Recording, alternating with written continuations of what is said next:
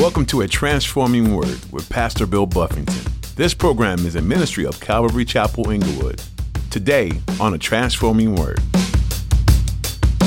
I would say this, if you're here and you know somebody right now that they need to be forgiven, you need to call them and let them know, or you need to sit down and let them know. If there's someone that needs your forgiveness, give it up.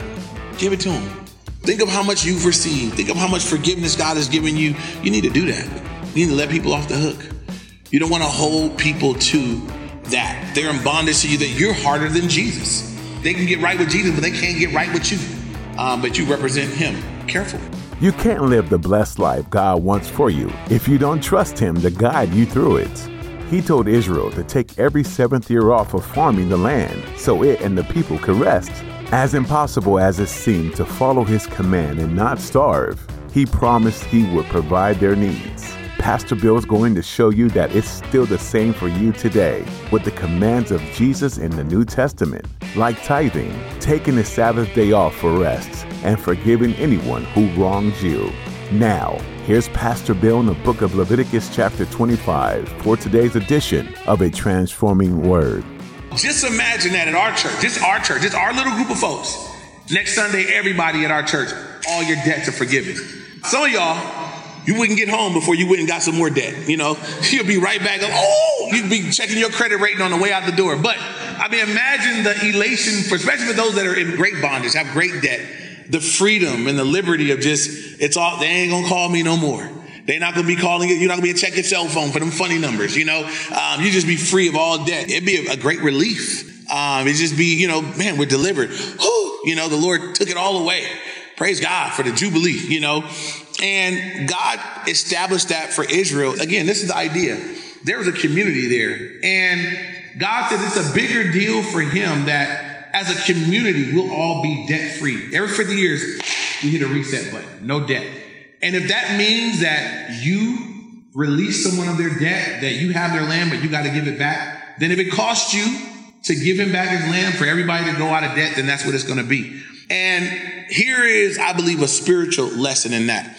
Because in a sense, we can hold people. There may be people in this room right now that somebody owe you something. There might be money. There might be something else that you're hanging over someone's head, that you haven't released them. You haven't let them off the hook for it. And people live under bondage many times to that. There are people that just live under bondage to the fact that you haven't forgiven them, or that, it may be that you hold them accountable for it. You call them on it, or you're on them about it or whatever. Or it may just be that, something that you haven't forgiven someone. So they know they're unforgiven. They know it because you don't talk to them. They know it because you don't answer their calls. They know it because you don't engage them. You don't interact with them. They know that they're unforgiven by you, and they live under that. Anybody here that's ever wanted to be forgiven, that received forgiveness, knows that it's a great feeling to know that someone's I'm forgiven. Whatever was there is gone. I've been relieved of whatever it was. If you've ever been forgiven a debt, that's a great feeling. In the past, I've owed things and then had, someone say, hey, just don't worry about it. Whew. For real? I mean, really don't worry about it, or don't worry about it. Don't ever come see me again. Wait, don't worry about it. I've been forgiven debt before, and that's a great feeling. Because, until you got to pay it, it's on top of you, trying to scratch up coins and pennies and nickels and dimes to pay it, and it's gone. But even more, forgiveness. And something that God does for you and me, right?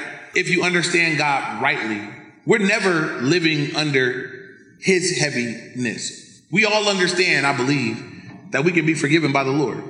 We know he died for us. We know he loves us. We know if we repent, we know if we confess that he'll forgive. We know we can come to him and be forgiven and released. Most of us know that. And so God keeps us in this position where we can be right with him whenever we want. We can be cleansed when we want. We're as close to the Lord as we want to be because he's not holding us back. He's ready to release you. He's ready to forgive you. That's his position of his heart for you and for me, is that I'm ready to forgive you and receive you whenever you come. The prodigal son. Right? As soon as the father saw the son coming down the road, what did he do? It says he ran out, fell on his neck, kissed him, and just received. It was immediate. The image you get, because that father is the image of our heavenly father, is that he was waiting for the son to come back to go receive him and forgive him. The son was walking down the road getting his pre-planned speech together. I'm going to tell him, Father, I'm not, worthy to be called your son. Just give me a job. Let me be like one of the hired servants. He had his little speech planned. Dad said, man, shut up with all that. And you get in here and he put a new robe and new shoes and put the ring back on his hand and killed the fatted calf and threw a big party and celebrated the fact that he came to his senses and he's coming back home. And that's an image of our Heavenly Father. He was ready to forgive, ready to receive. So we have to ask ourselves, right? Are you ready to forgive? Are you ready to release people? And I would say this, if you're here and you know somebody right now that they need to be forgiven, you need to call them and let them know, or you need to sit down and let them know. If there's someone that needs your forgiveness, give it up. Give it to them. Think of how much you've received. Think of how much forgiveness God has given you. You need to do that. You need to let people off the hook. You don't want to hold people to that. They're in bondage to you, that you're harder than Jesus. They can get right with Jesus, but they can't get right with you. But you represent him. Careful. We want to make sure that if you got people that need to be forgiven, you want to release people. You want to release them, forgive them. Now, I'll say this. Forgiveness don't mean if somebody stole money out your house, that don't mean they get to come back in your house. Forgiveness doesn't mean I'm setting up myself to go through it all over again. Forgiveness means that, you know what?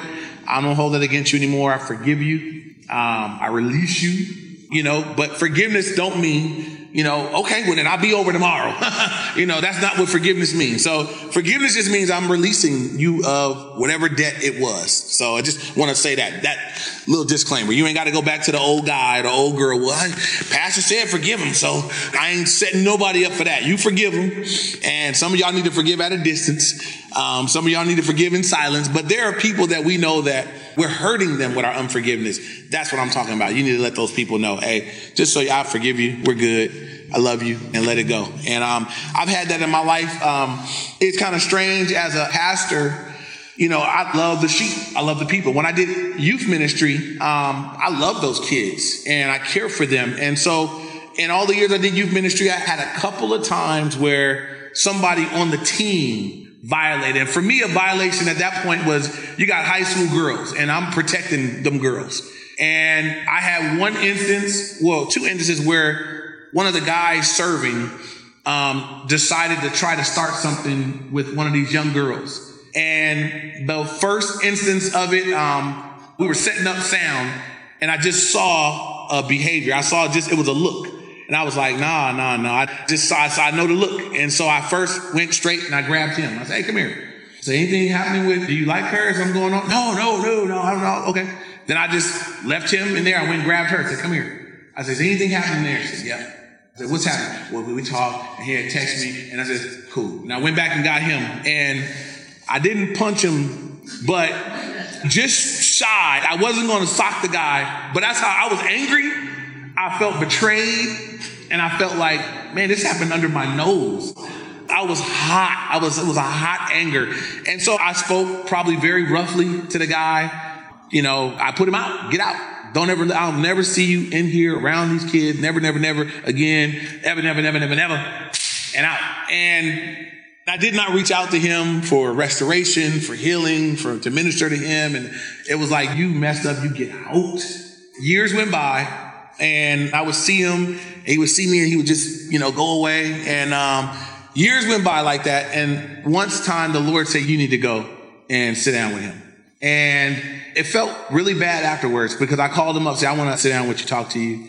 And when I sat down with him, he's crying. He's gotten right with the Lord and he's dealt with it and he's married, but he just wanted to be forgiven. And I realized that I had kind of held that because I was angry. And that was a lesson there. Guys, you can't do that. You got to forgive people. It may have felt justified, but it wasn't really justified. I can say you can't be here anymore. Love you. God bless you. Stay far away from high school girls and, pray for you, but I didn't do that. I let it be known. I didn't appreciate what he did and I don't like him. And so God dealt with that. And so once again, this year of Jubilee was for the community of Israel. You're going to be forgiven by your brother. You owe debt to your brother, but he's going to release you of the debt in that year because God said so. And so in a sense, God was doing it. Now, this is interesting.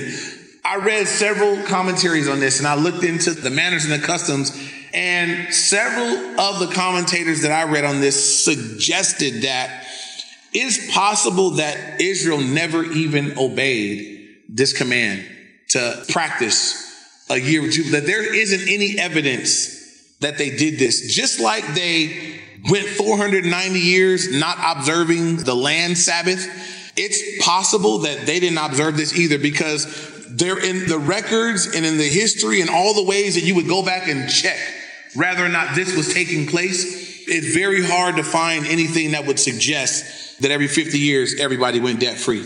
And so though God had established this to be a blessing and to be a time of liberation and freedom and celebration, I can't say one way or the other, but they've been clearly disobedient in the Sabbath land rule.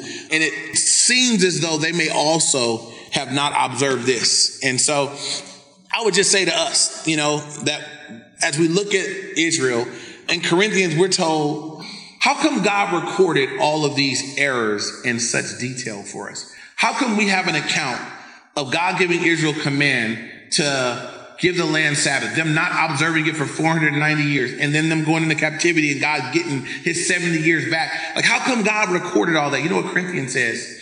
These things are written for your admonition, for your learning, that we're supposed to learn from their mistakes. So I don't read Israel's mistakes and say, man, they were dumb.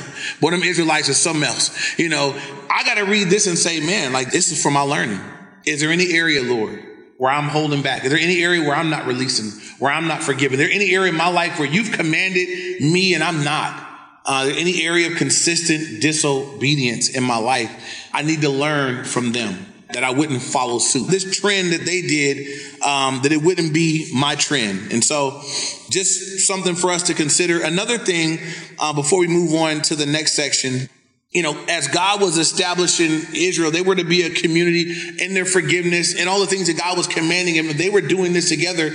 One reason why is because God was saying, I'm sending you guys into lands where you're going to be going in to take land from people that we're enemies, our enemies. You won't always be in surroundings and environments where everybody loves them, likes them. They're going to be around non-believers. Many times when Israel would get into lands, they would fall victim. They would fall into worshiping the other people's gods.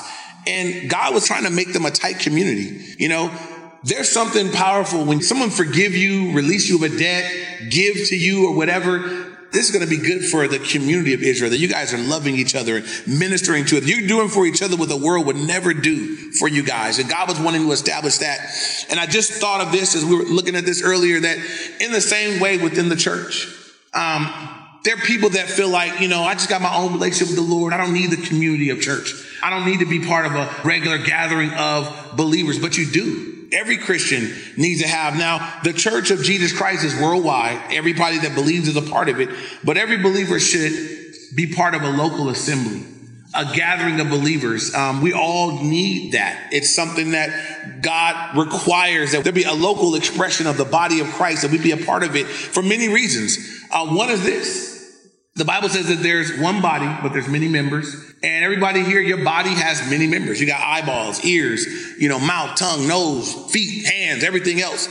And any part of your body, if you take your foot and a foot connected to a leg, connected to a body is a good thing. And that's how you're going to get around, get where you got going. But if you get a foot separated from a body in a jar, how you feel about that? That's weird. It's a little nasty. Absolutely ineffective. It can't do anything for the body. It's disconnected. You want your foot connected to your leg, which is connected to a body that's alive. That's a foot that can be effective. So whatever part you play in the body, you need to be connected to the body. Otherwise, you're not benefiting from the body, and the body's sure not benefiting from you. And so everybody here is something. You're some part. You might be a mouth, an ear, a nose, a foot, a toe. You might be several parts. But if you chop it off from the body and sit it off in a jar somewhere for people to look at and observe, that's not real helpful to the purpose of Christ. So we do need to be connected and part of the body. Amen. So stay connected. So moving on now, verse 18, read 18 through 22.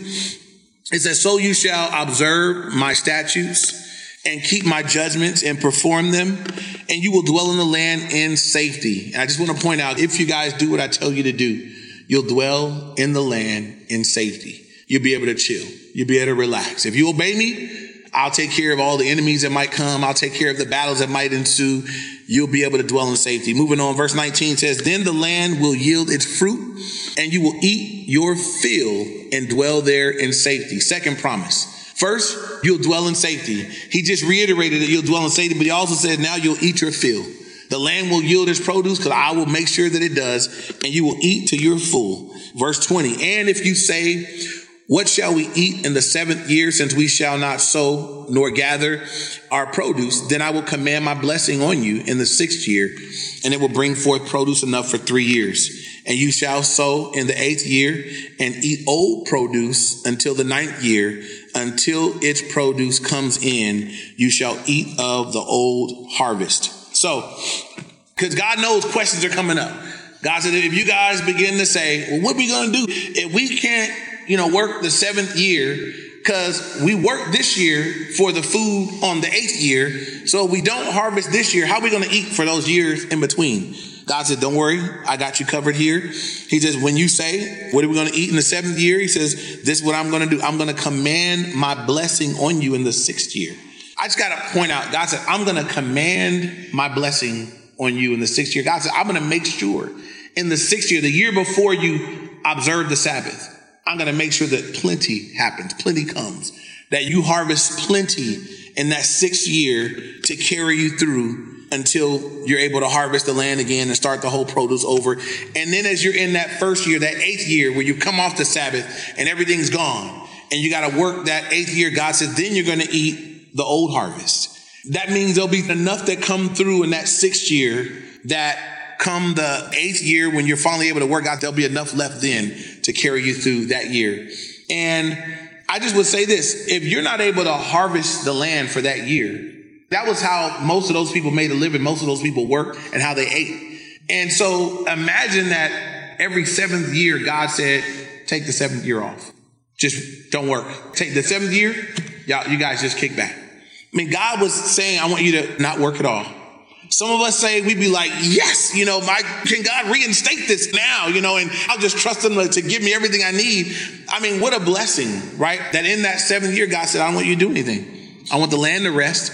If your work was working the land and the land's resting, what you doing? Right? What are you doing? You get to relax a little bit too. You get to feed on his faithfulness in that time. So I read this and I think, man, this looks like a great deal. How come they didn't take God up on it? How come they didn't take him up on it? How come they didn't let God do this for him? God has given them all these promises. I'm going to command blessing. I'm going to make sure you have enough. I'm going to make sure that 6th year is a bumper crop. You're going to have so much that it'll take you over into the 8th year when you finally get the harvest again.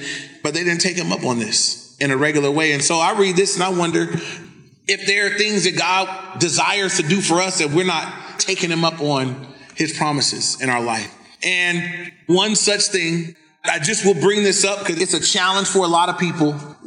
For New Testament believers, it's a challenge many times for people, the area of giving. And I believe it's a challenge because it's abused. There are whole movements that abuse the idea of giving and what you're to give at church. And people give everything they got. And the guy is driving a Bentley and flying jets and everything else. I know that happens. And so people get turned off. But there's segments of the body where there are people that they know I'm supposed to give to the work. I know I'm supposed to participate in this process, but they don't consistently, regularly. And it's an area where God told the Israelites, said, as you guys are faithful in this, see if I don't bless you. He told them, Malachi, see if I don't open up windows of heaven and pour out blessings that you won't have room enough to receive it. He told them that. Then the New Testament doesn't say the same thing, but he says something very similar. It says, as you sow bountifully, you're going to reap bountifully. He says that. I don't believe that we're to give to get, that's the motivation. But just like them, giving was going to be something they did in trust. God, I'm going to not work a whole year. I'm going to have to trust you for that year. I'm going to release them of their debt in the 50th year. I'm going to have to trust you for my financial situation. I'm going to have to trust that you got this covered. Lord, I'm going to give to the church, but my ends are not meeting. I wonder for some people if that's why their ends aren't meeting, because they've taken everything they have and they won't do anything by faith. And I want to point this out as we come to the end of this. Everything God required of them would have required faith. Take faith to take a year off. Anybody here working, and many of us working, we're paycheck to paycheck. So a year off sounds crazy. That sounds like, where we going to live, Lord? What we going to eat? What them kids going to wear? It seems like, man, it would just take a whole lot of faith that God, you're going to have this covered. We barely making it, working every day. I have no idea how we're going to make it taking a year off, for them back then. Lord, I have no idea how we're going to make it taking the 7th day off.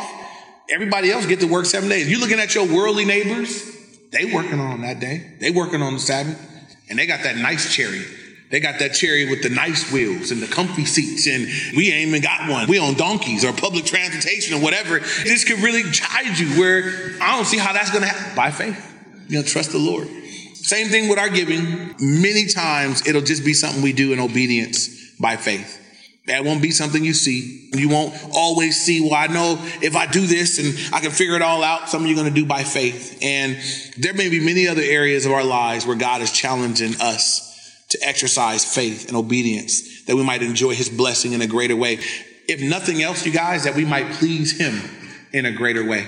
Hebrews 11:6 says that without faith, it's impossible to please God. For he who comes to God must believe that he is, and that he is a rewarder of those who diligently seek him. God, it's impossible to please me. If you want to please me, it's going to take faith. I'm going to put you in scenarios where you're going to do what you can't even see how it's going to work out. But because I said so, you're going to do it. And that faith, God said, that pleases me. I'm going to close with this. I was talking to my daughter who's gone to a mission trip right now to Hungary. And we had a conversation before she left about this last year. And for you guys that know my family real close, this last year for us has been a crazy year. We moved, we lived in a hotel, we all these different things was going on. And in the midst of all that, God did a lot of really awesome things. He just showed himself over and over and over again. I wouldn't go back and undo it. I'm not looking forward to doing it again anytime soon. But, I would say, he just showed himself over and over again. And if I would look at the things that were most challenging, the things that looked like, man, this is the biggest step. This is the scariest step. Well, every one of those required God to show up in greater fashion. And he did. And I wonder sometimes if we don't experience God's move in our lives in a greater way because we don't give him any space to move. We don't obey the calling of the steps of faith that God calls us to. So we can live our life, you guys, so carefully that, I only do what I could see. I don't think that will work out, so I'm not taking that step. I feel like God's nudging me to do this, but I was going to do it. But as I start looking at it, crunching numbers, I don't see how that works. So I'm not going to do it. And I step back over here. And you can live your life so over here. And you're reading your Bible about God moving and doing miracles and showing up and all these miraculous, amazing things. And you're like, I ain't never seen that. I read it. I heard you said it. And you'll start to stop believing because you never experience God's move, God's hand. But I guarantee you this. I guarantee you operate in biblical faith. And this is biblical faith. This is not some cockamamie faith where you dream up some cockamamie thing that you want and call it faith as you go after it. I'm not talking about that. Faith in God, and it's only faith in God if it's his word. So if God tells you to do something, now it's faith to go do it. If you lay up in your bed and say, man, I really would like to have a Bentley, and I'm going to just believe God for one and go get one. That's not faith. That's what some of these guys will tell you is faith. That's not faith. That's how you would end up in debt and you'd be in all kind of trouble. Faith is God calling us to do things that we're like, God, there's no way I could do that. Sometimes that's almost how you know it's the Lord. God calling you to do what you cannot do. And you're like, but God, I can't do that. That's right there. I'm calling you to do that right there. And you just in faith and obedience, you go. And that's when you're going to experience him and see him move and see God working your life in ways that you just wouldn't see otherwise. And so I read my Bible. I know that the Bible says he's the same yesterday, today, and what? Forever. He haven't changed. So when I read about these people hearing God moving miraculously, showing up, doing things, I'm like, what were they doing when he moved, showed up? They were operating in faith. And God liked it. It blessed him. It pleased him.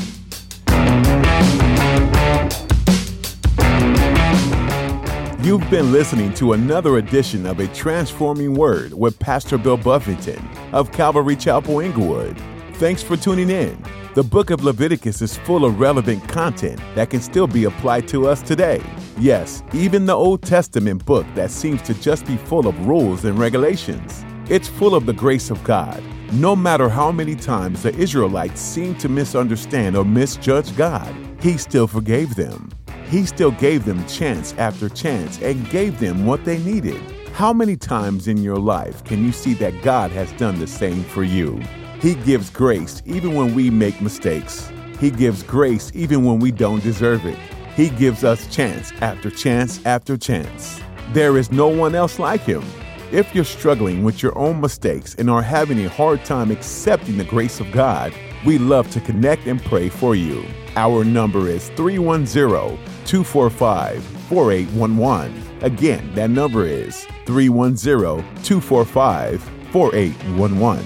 And if you're ever in the Inglewood area, we want to meet you in person. Our service times are on Sundays at 10 a.m. and Wednesdays at 7 p.m. If you're unable to visit in person, we stream our services online too. For more information, such as directions and links to media pages, just visit calvaryinglewood.org. Again, that website was calvaryinglewood.org. Next time, Pastor Bill will continue teaching through the book of Leviticus, and you won't want to miss it. Learn more next time right here on A Transforming Word.